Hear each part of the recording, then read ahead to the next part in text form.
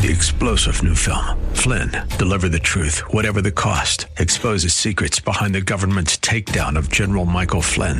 Flynn knew what the intel world had been up to. He ordered the first audit of the use of contractors. This set off alarm bells. He told the truth. He was the most dangerous person for Donald Trump to hire. They had to get rid of Flynn.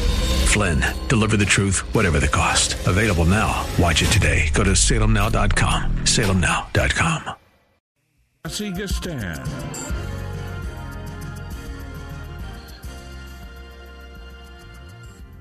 And I want to welcome you to another Monday edition of Lifeline on this October 5th, 2020. A gorgeous day, a wonderful day, a fabulous day out there, if I might say so myself. Glad to have you here in sunny California. We have the potential of about 7 to 11 million people being able to listen to this broadcast, and we are just thankful to be able to talk. One of our constitutional rights is freedom of speech, and that's what we try to do every Monday on this Lifeline program. Your host, Jesse Gaston. Of course, throughout the course of the week, Mr. Craig Roberts maintains the helm and guides this ship into conversations and topics that I trust you have benefited from, particularly as we are drawing nearer and closer to Election Day. With all of the stuff that's gone on over the last several 8, 9, 10, 11 months. And if you wanted to, you could probably push it back a couple of years. We probably have been called upon, all of us, to really think through where we are in terms of our responsibilities as citizens, in terms of our responsibilities as professing believers, in terms of our witness, in terms of our testimony, in terms of our commitment to the constitutional principles and amendments that have been forged and written up, documented for our welfare. We probably are going to be facing an extremely important election this year, for which it would behoove you and me to continue to exercise the privilege, the right and privilege, not necessarily the mandate, but the right and privilege of voting if you are informed. People often are asking me, should we be voting? And I said, yes, but if you are not informed, if you're not real clear on the issues, if you aren't sure what you are voting for, voting in ignorance has been problematic for decades. And it's important to be informed, be clear, know what the policies are for both presidents and also all of your local if you will, propositions that are on the ballot. Lots of things going on in the Oakland area, in the San Francisco, Hayward area. A lot of propositions that you're going to have to check off, mark yes or no. And it's important to know. That means coming short of the election, coming a few months, or if you will, before the election, you kind of want to just look over and scan the ballots and see what your politicians are up to, and then make the best decision that you can so that you can be helpful to your community.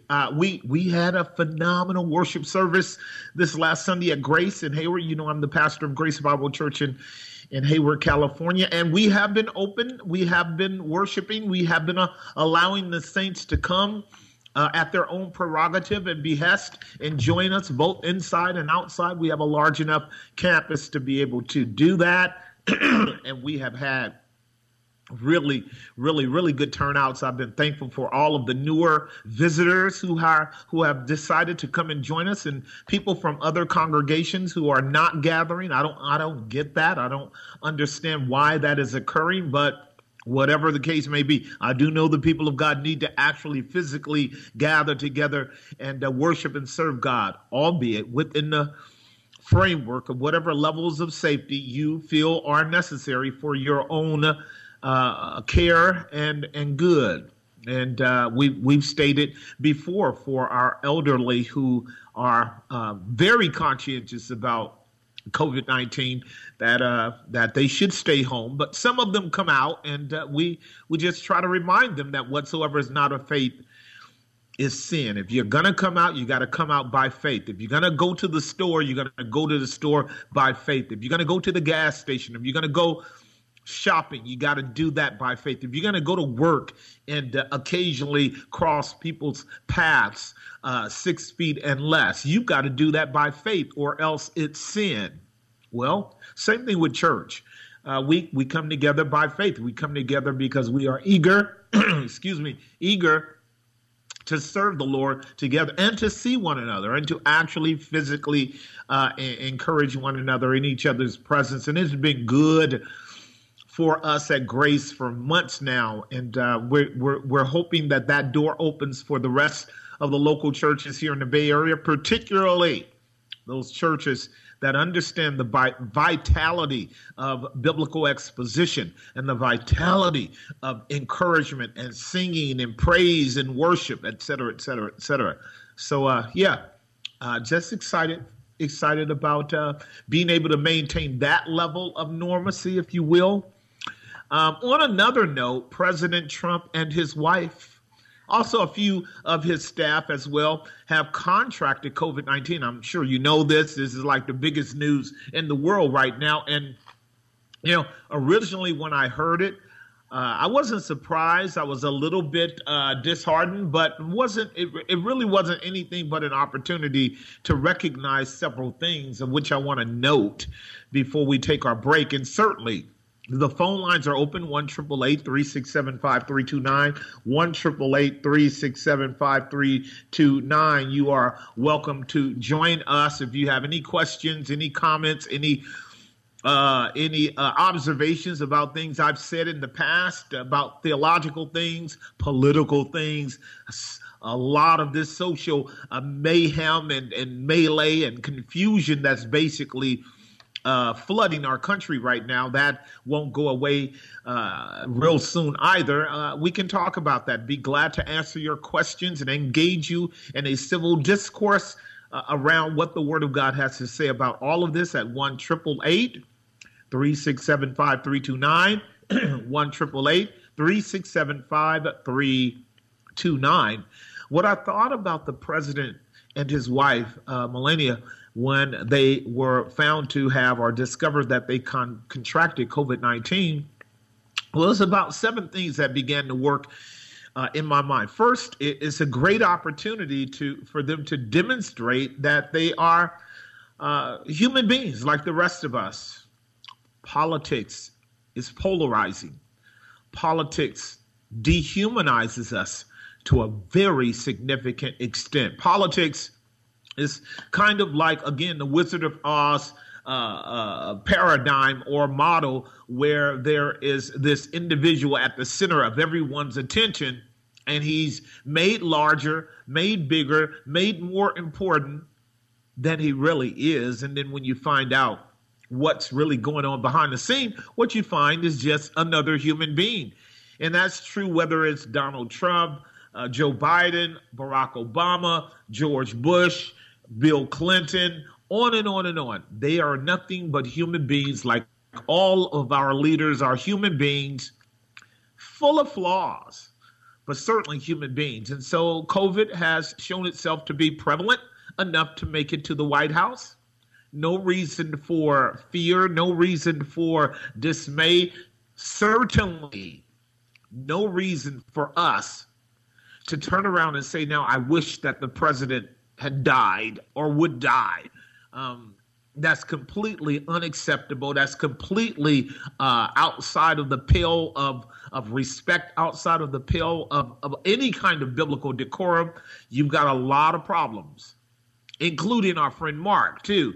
When it comes to Miss Ruth Bader Ginsburg, you've got a lot of problems when you want someone to die as if somehow they are the devil or they are the existential threat to your life. If you're operating out of that level of anger and hostility and fear, listen, you're way off base. You've missed it totally.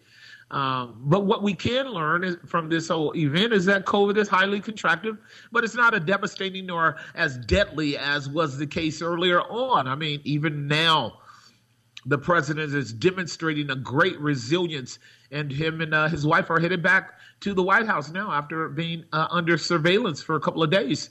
And therefore, good health plays a major role in battling against COVID-19. And I will say this, you guys, it's really important to know that you're not only dealing with the real factors of the COVID virus, but you're dealing with a ton of politics, misinformation, and false narratives around it as well, which is being politicized and weaponized, whether you know it or not. And it's also being used as a balloon test for more control over the American people, who are giving up their sovereignty because they are scared to simply examine things and evaluate and assess, analyze, do the research, and make judgments within the social contract of our constitutional rights. I mean, you really should be, on many occasions where you hear our leaders making observations or assertions about things. COVID-19 coming from the CDC over the last 7 or 8 months has had all kinds of backwards, back and forth, yes, no, if you will, policies about how to deal with it. They are not inerrant, and they are not always correct, and they are constantly modifying. That means you really have to take your own life into control when it comes to these matters. So, yeah, we have the president who is human. COVID is highly contractive, but not devastating or deadly as was the case earlier. We have to all work on our good health, as is apparently the case with the president. He's back at it again, thankfully, because I want to see him in the second and the third debate with Joe Biden. Fourthly, the therapies used to boost his immune system is one of many present and soon available medications to assist and to accompany the vaccines that will be coming out shortly. And our nation will have to embrace all of that to begin to deal with a virus that probably won't go anywhere. But think about what God did here. And we're going to take a break here in a moment. Think about what God did in allowing the president to contract COVID. He allowed President Trump to contract COVID. And we have watched, haven't we, that he didn't just fall over dead. He's not paralyzed. He's not laying on the deathbed. He's not on a respirator. He's fine. He's fine. And 95% of Americans are fine. These are the real facts about the COVID. 95% of people more recover totally and completely from the COVID virus. And you and I need to know this. So this test, I believe, will work in his favor, because even though political sides are quite intense and polarized, good people do not wish his death or demise. I don't want it for him. I don't want it for you. So, yeah, we can either be on the left or on the right or in the middle or above or below, wherever you are. Please understand that as human beings, we have to have parameters of respect and care for one another that mitigates, or at least puts into context, our political leanings and our differences. And I hope that you understand that. We look forward to a slightly different Donald Trump in the next debate as a result of this experience. At least I'm hoping that he will be a little bit more prudent and wiser in how he discourses, because, again, as much as you see it in the media, an all-out hatred and hostile, damnable repulsion against President Trump, that's not true for everybody on the left. It's just not. It's just the extremist elements of the left and the ones in the White House who want to get power, Nancy Pelosi and others, who are behaving in ways that probably are just a little bit exaggerated, if I might say. In any event, I've got 3 lines open, 1-888-367-5329, 3 lines open, 1-888-367-5329. I'd love to hear from you new listeners. And get some first-time callers on the Monday edition of Lifeline, 1-888-367-5329. I'll be right back. Back to Lifeline. We are indeed back. The time is 5:23 on the Monday edition of Lifeline. We've got 3 lines open. I would love to hear from you. 1-888-367-5329. Your host, Jesse Gistan. You know how we do it. We talk a lot of different things. We talk theology, politics, counsel, advice. I'm glad to be able to exercise my constitutional rights with you. So give me a call. We've got 3 lines open, 1-888-3675-329. Michael Medved had just made a statement. He basically said, we are seeking to end or get rid of racism. Well, you got a whole lot of people who are under the false assumption that that's not true. And the reason why they would fall prey to the notion that America is filled with and overrun by and permeated in a toxified way with systemic racism, which is just an unscientific narrative, is because they want to keep it alive. That's part of the Marxist tactic. This is called the race bait game. It's been going on all my life. I mean, from the days of Martin Luther King all the way through Jesse Jackson and Al Sharpton and the Rainbow Coalition and all of the groups that they realize when you can get your hands into a race argument, an argument around the flesh, because that's all this is. You can get a lot of people self-righteously stirred up about a lot of nothing. It was Mr. Thomas Sowell who put it this way. He said, racism is not dead, but is kept on life support. It's kept alive mainly by the people who use it for an excuse to keep minority communities either fearful or resentful enough to turn out as a voting bloc on election day. He said that many years ago. And if you really think about it, they are keeping racism on life support. Why? Every day it's talked about. Every day the narrative is used, largely on the left, for people who are enamored about the left-right dialectic, who don't seem to understand that there's a insurmountable difference between the left narrative and right narrative. But on your left, that's all you hear people talking about. It's an underlying assumption, a foregone conclusion, an a priori position that they hold that everything is rooted in the problem of race. Well, they're keeping it alive because it's politically advantageous. It's economically feasible. It's just not scientifically and factually true. I've got 2 lines open, 1-888-3675-329. Let's go to line number 1 and talk with Jermaine in Alameda. Jermaine, my brother, are you there?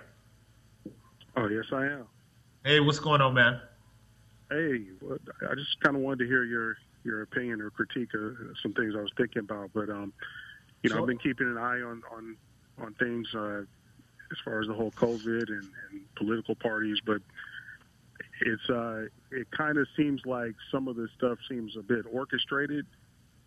And what I mean by that is the president brought up something during a debate as far as how the lockdowns seem to have a purpose as far as the mail-in votes are concerned. And the more you start investigating, the more some stuff just doesn't make any sense. And I just wanted to hear your thoughts on that.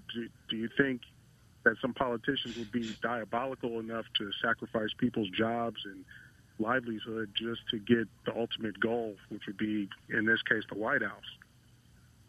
Right. So we could put that into 3 or 4 or 5 categories to discuss it if we wanted to, Jermaine, and it would take up the bulk of the hour to address. In the affirmative, first and foremost, it's already factual. It's a precedent. It's a historic fact that both on the Democratic as well as the Republican side, voter fraud has been a problem for decades. There have been tons of lawsuits as well as hearings in the Senate and the House around the factual evidence of fraud. You'll never hear that in the media. I'm making that mention because we already know, and President Trump was absolutely explicitly right in his debate with Joe Biden, albeit I think Trump overdid it with his, interrupting Mr. Biden, but he was absolutely factually right about the debacle of mail-in ballots and how they have already caught people in the district of a couple of assembly women, I'll put it that way, that are clearly operating out of the extreme leftist Marxist narrative, cheating and signing the ballots. And I mean tens of thousands of ballots in areas like Michigan and other places. They got them on camera. They've already got them on camera as cheating. That is one area that would bring justification to the affirmative of your question. Would politicians exercise such diabolical levels of activity just to win in an election, harming people? Why? If one cheats in their ballot, that's a criminal offense. That's a felony. If you misrepresent who you are, if you put somebody else's name on the ballot, that is a criminal offense. This issue of voting is so absolutely important that a human being can't put somebody else's name on a ballot. One extra vote can turn an election. So that is a criminal behavior that politicians are aware of. It's obvious. Secondly, when you're talking about would our government be inclined to engage in shutdowns, such as in New York and in Oregon and Washington and New Jersey and here even in California, sadly, the case is still that the leftist leaders in our state here, Gavin Newsom, would continue to impose upon what they call the scientific data that justifies keeping the state shut down to the degree that it is, in order to do what Joe Biden is saying. Listen to the science. Although that needs to be debated too, because when we listen carefully and watch carefully what they have done, in some cases they are listening to the science, and in other cases they are not. But yes, it would be altogether my view that as much as possible, they would want to keep it shut down so that they can reinforce the allegation and assertion that the whole problem here, Jermaine, is on the shoulders of Donald Trump. You already saw that card played explicitly, repetitively, ad nauseum by Joe Biden. He had no intentions in that first debate to actually explain any kind of tangible, concrete plan that he has. Tangible, concrete plan that he has for getting the nation back on track to whatever degree we need to do that. Basically, his whole purpose there was to expose Donald Trump as the abject failure and grounds for all of the horror and misery from air pollution, global warming, to COVID-19, all the way down to a failed administration and a economy that's falling apart. All of that terminology really is what is called patronizing ignorant people who are thinking with their emotions and not really operating according to the statistical facts that are out there. So one of the challenges that Trump had, Jermaine, was that he had to do more defensive arguing with Joe Biden than he really needed to do. He felt like he had to kind of get all that out there because he knew lots of people were watching. He really didn't have to do it like that, but he felt like he did. And I understand that it was not as well thought out by his team. He should have listened to some people and kind of reined in his ifs, ands, and buts and his interruption of Joe Biden, because he had significant points that if he had allowed a little space between what he stated and give Joe Biden room to respond, he would have had much more of an impact on the ears of those that are listening. So I say all this to say, absolutely, my observation of politics over the last 40 years that I have been observing it, Jermaine, is that we are getting worse at it. We're getting more desperate at it. We're being more diabolical with it. And there are clear divisions in the media that are so obviously political that we no longer have what is called a neutral media voice. They're not just stating the facts. They are tag teaming for their plantation master. On the side of the right, they're tag teaming with Trump. You can hear it with Fox News and Sean Hannity and Laura Ingraham and all the rest of them. They will say good things or factual things. Yes, we know that, but they also are clearly advocating for Trump. So it's no longer just getting neutral news out there. And on the objective news, rather, and on the left, it's even more rhetorical, empty, inflammatory, distorted, wrong in many cases. But because we don't have a context where these matters can be debated and proof can be brought to the table, then it's left up to you and me to do our own research to determine what we are hearing and what constitutes what is right. I'll give you the final word before we take a break. Well, yeah, I agree with everything you said, and I think what I saw this weekend kind of set things up for me. When he came down with COVID, I think that the left kind of played themselves into a hole. And again, I'm in the middle. I'm not on left or right, but I'm just observing strategy taking place in public. And they're in a position now where they can't say anything negative, really, without going overboard. And then when he subsequently gets better, it destroys their entire narrative. And if he demands to have a second debate, then he looks that much stronger, which plays into everything you just said. Like, a lot of this has been orchestrated for a purpose. Yeah. That purpose failed. And as you've been teaching, politics is absolutely a beast. So this just pushes me more towards Christ, and I'm happy with that.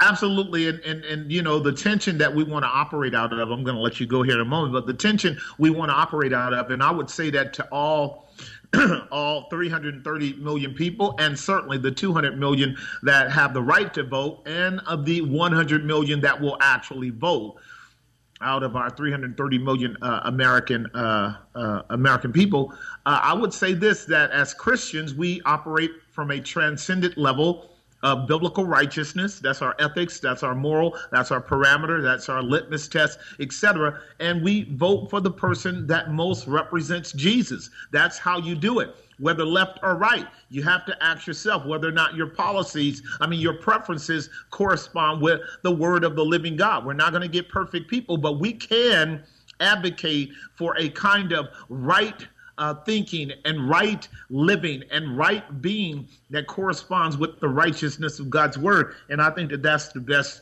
that we can do. So thank you for your call. I got to take a hard break. When I come back, I'll deal with Mark in Walnut Creek, but I've got 3 lines open: 1-888-367-5329, 1-888-367-5329. I'll be right back. This report is sponsored. All right, we're back. The time is 5:41 in this first hour. One more segment to go before we go into hour 2. And I am, again, calling on you to join me on this Monday edition of Lifeline. The number is 1-888-367-5329, 1-888-367-5329. We can expand the subject to any direction you want to. I'd love to talk about theology, love to talk about worldviews, love to talk about social issues, love to give you some counsel if you're struggling in a particular area. Love to hear those of you who disagree with me. Love to hear how you can justify the platform and agenda and methodology of the left. I'd love for you to do that. 1-888-367-5329. We have a free country, and we have an opportunity to actually talk these things through. There are good things on the left, not a whole lot, but some. And there's some good things on the right. A lot of things that are bad on both sides. This is what Jermaine was saying. He's not a leftist or a rightist. I get that. I totally do. I get that. I really do try to operate from a biblical standpoint personally. And after weighing both platforms, obviously and objectively, it becomes pretty clear the side that leans much more to a biblically approved policy orientation. And again, I'm opening up the floor for anyone who would want to lay out the left policies and tell me how they honor God and how they correspond with Scripture. And you're free to lay out the right policies and demonstrate how they do not honor God and how they do not correspond with Scripture. Love to hear from you. 1-888-367-5329. All the lines are open. Let's go to line 2 and talk with Mark in Walnut Creek. Mark, are you there? Yeah, I'm here. How are you?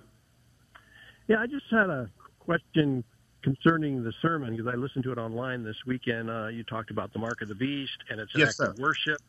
Yep. And the struggle I have with it is, what do you do when they actually want to give, they're talking about a microneedle patch vaccine sort of mark, and I've told my kids, hey, don't take that, and that the technology is moving in that direction. So what do you do if you're confronted with that still? I mean, great topic, man. I'm glad you brought it up. I'm dealing with that, and we're just turning the corner into Revelation chapter 14 and 15, but I'm dealing with that. Do you understand, Mark, the difference between an exegetical approach to a text of Scripture and possible applications of it? You understand the difference between that notion? I'm learning it from you. Okay, cool. Great. So let's talk about it. So what I would never do, because I grew up in the 60s and 70s with Hal Lindsey and Tim LaHaye and a lot of these guys that are futurists, as you are hearing me plainly say. I'm not a premillennial dispensationalist. There are a ton of problems with it that I hope that will be brought to the floor in reasonable and rational debates with some of our best proponents of it. But it's filled with all kinds of hype, newspaper and speculative political terminology that has failed over and over again when they try to isolate passages of Scripture and employ them in our present geopolitical framework. And one passage just that I just won't give the premillennialist or dispensationalist. That's a better view. Not so much the premillennialist, but the dispensational premillennialists who are advocating a kind of a neo-Israel or Jewish-centered eschatology. That's the fundamental problem with that framework that they impose upon the Scriptures. History has proven that the issue of the number and the mark and the name of the beast is not to be understood as you and I being concerned about identity markers, whether it's a Social Security card or a credit card or a driver's license or a birth certificate or even a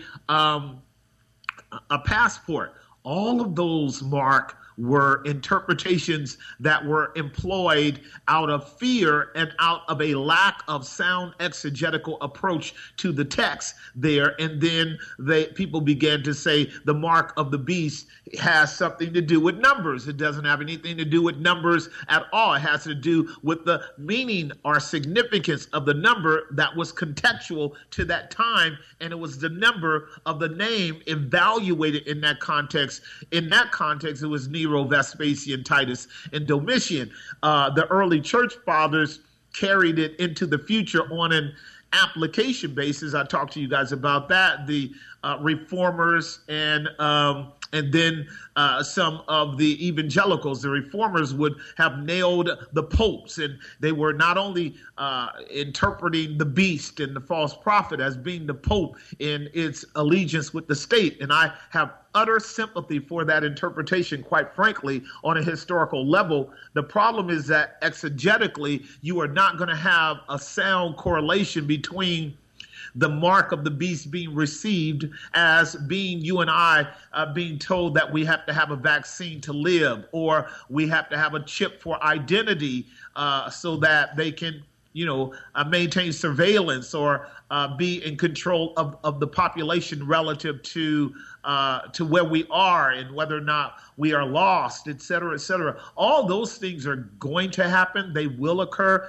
But if you remember what I stated, Mark, I made mention of the fact that what's going on in Revelation 13 is heart allegiance to the deceptive work of the politics combined with religion to tell the people and demand on pain of death that they worship the beast and duplicate his image and spread that image abroad, and that they could not buy or sell in conjunction with worship and a duplication and replication of the beast. They could not buy and sell without receiving the number or the name or the worship of the one who bears the number of the name. And that is not what's going on in the context in which And by the way, Christians didn't do it, and for that they were killed. They wouldn't burn incense to Nero. They wouldn't burn incense to Vespasian or Titus or Domitian. They wouldn't burn incense to Diocletian. They wouldn't burn incense to Hadrian or Trajan, which was the fourth head that comes up in around AD 117. Because they would not be inclined to demonstrate an external worship of another god. So now when they come to us, I'm talking about the people with the vaccines and the people with the coded chips and all of the other information that's coming down the line. When they come to you and me, Mark, and they say, unless you bow down and call the state God, unless you worship the state as your only savior, and then therefore receive this chip, or receive this vaccine, or whatever other means by which the world will operate in the technology that will bring about some kind of accountability for every human being on the planet, at that point, the Christian will say no. They will have to say no, because at that point, what the state is asking for is worship. In this context, what the state will be asking for is cooperation for different measures, whether it's vaccines in order for us to be able to be healthy and careful with one another, or chips in order for them to be able to more efficiently and effectively monitor your body for sicknesses and illnesses, which is what's being proffered there. You and I talked about it on Sunday.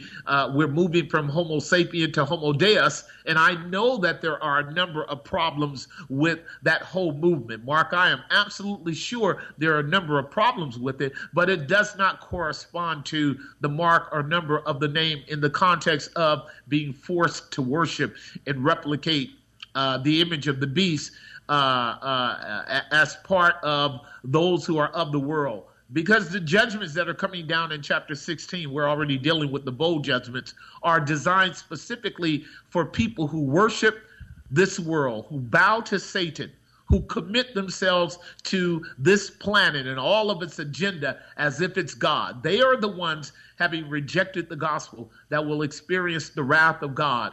Not God's elect who trust in Christ and live for his glory, though we have to negotiate a number of these worldly issues. Listen, you hold on, Mark. I want to hear what you have to say. I'm going to take a break, pay some bills. We'll come back and expand this topic a little bit more. This is the Monday edition of Lifeline. We'll be right back. And now back to Lifeline. All right, we're back. We've got a couple of lines open if you want to join our conversation and add to the dialogue. 1-888-367-5329. 1-888-367-5329. Let's go back to Mark on line 2 in Walnut Creek. So, Mark, how would you advance this discussion? There's a lot of talk about a great reset, and when they have the great reset, the currency goes to zero. Everybody's wealth goes to zero. Right. And that's when they want to bring out the patch. There's a microneedler patch that's like a vaccine, goes in your palm. It gives you a unique number and supposedly changes your DNA. It works with the 5G. And Bill Gates has a patent, 060606. It's already did. Mm-hmm. I mean, it's basically an act of worship to the beast system that they want to put in place. It's not. That's not an act of worship. Let's talk that through. That through. Now, I know that information just as well as you. I'm concerned about it, too. I'm concerned about it, too. So I get all the data. Been getting it for years. And I try to tell the saints to be careful about the information, because what you and I are obligated to do as people of God is vet the information and then make sure that we are using credible and knowledgeable people who can actually address the scientific factors, the allegations, et cetera, et cetera. But quite a few people are aware of some of the stuff that you're talking about going down. I think that God will be gracious enough to reveal the diabolical nature of any kind of wholesale agenda of just in one fell swoop changing our system of economics and monetary system into a cashless system overnight. I think that will take some time. On top of that, I would ask, how does even if we are moving into a new system of economics, as I told you, that's exactly how people were panicking and struggling when we moved from trading goods with coins and bronze and silver and gold.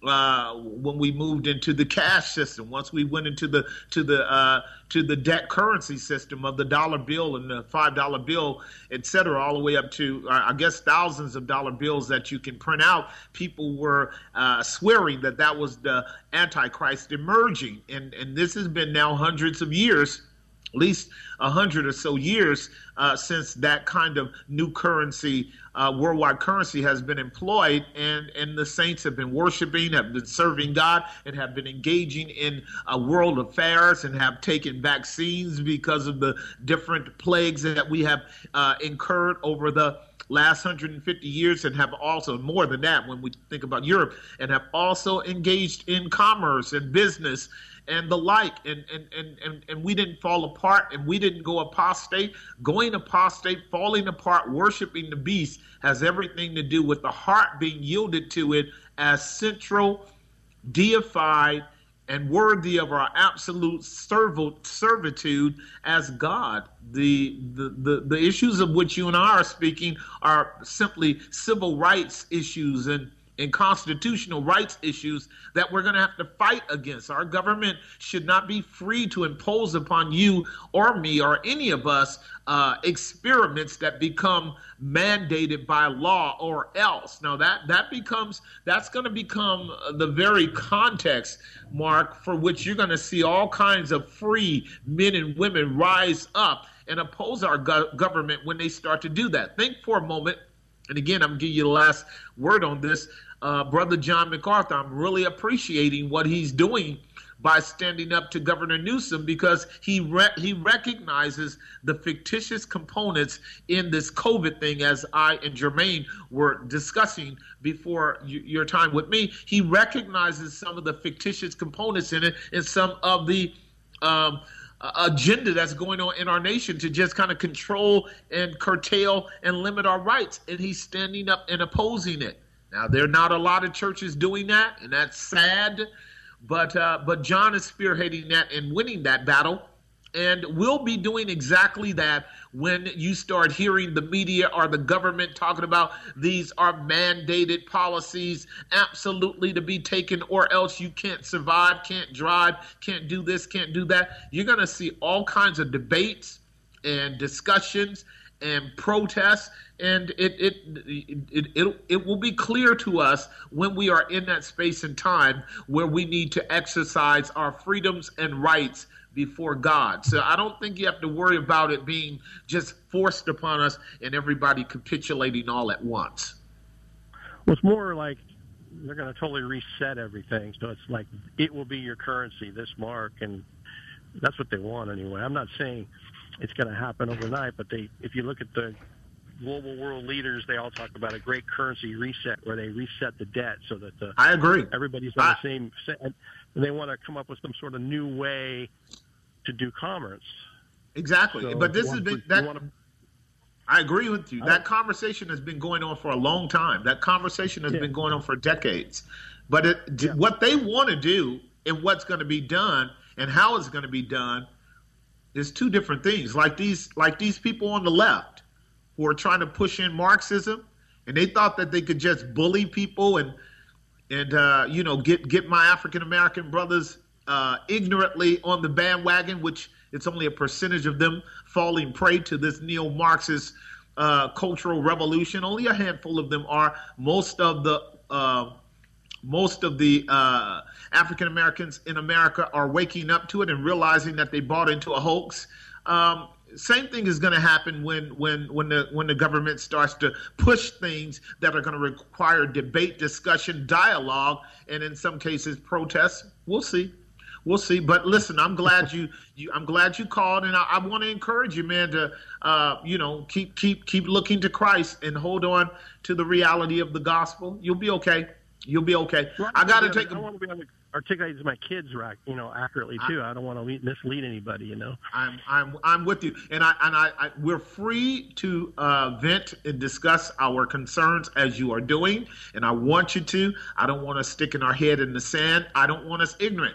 One of the reasons why this social justice movement has hit the church so hard and wobbled them to their knees is because Christians haven't been serious either about social events, world events, politics, worldviews, or their Bibles. And so they just been kind of hit with this new agenda, and they're not recovering well in many cases. We're going to have to wake up to the reality of the complexity of this mystery of iniquity that we're part of in this world. Thanks for the call, man. I got to pay a bunch of bills when I come back. Pam, you and I can have a conversation. Let's see here. I don't know if I have anybody else on. All three lines are open. 1-888-367-5329. Give me a call. I'll be right back.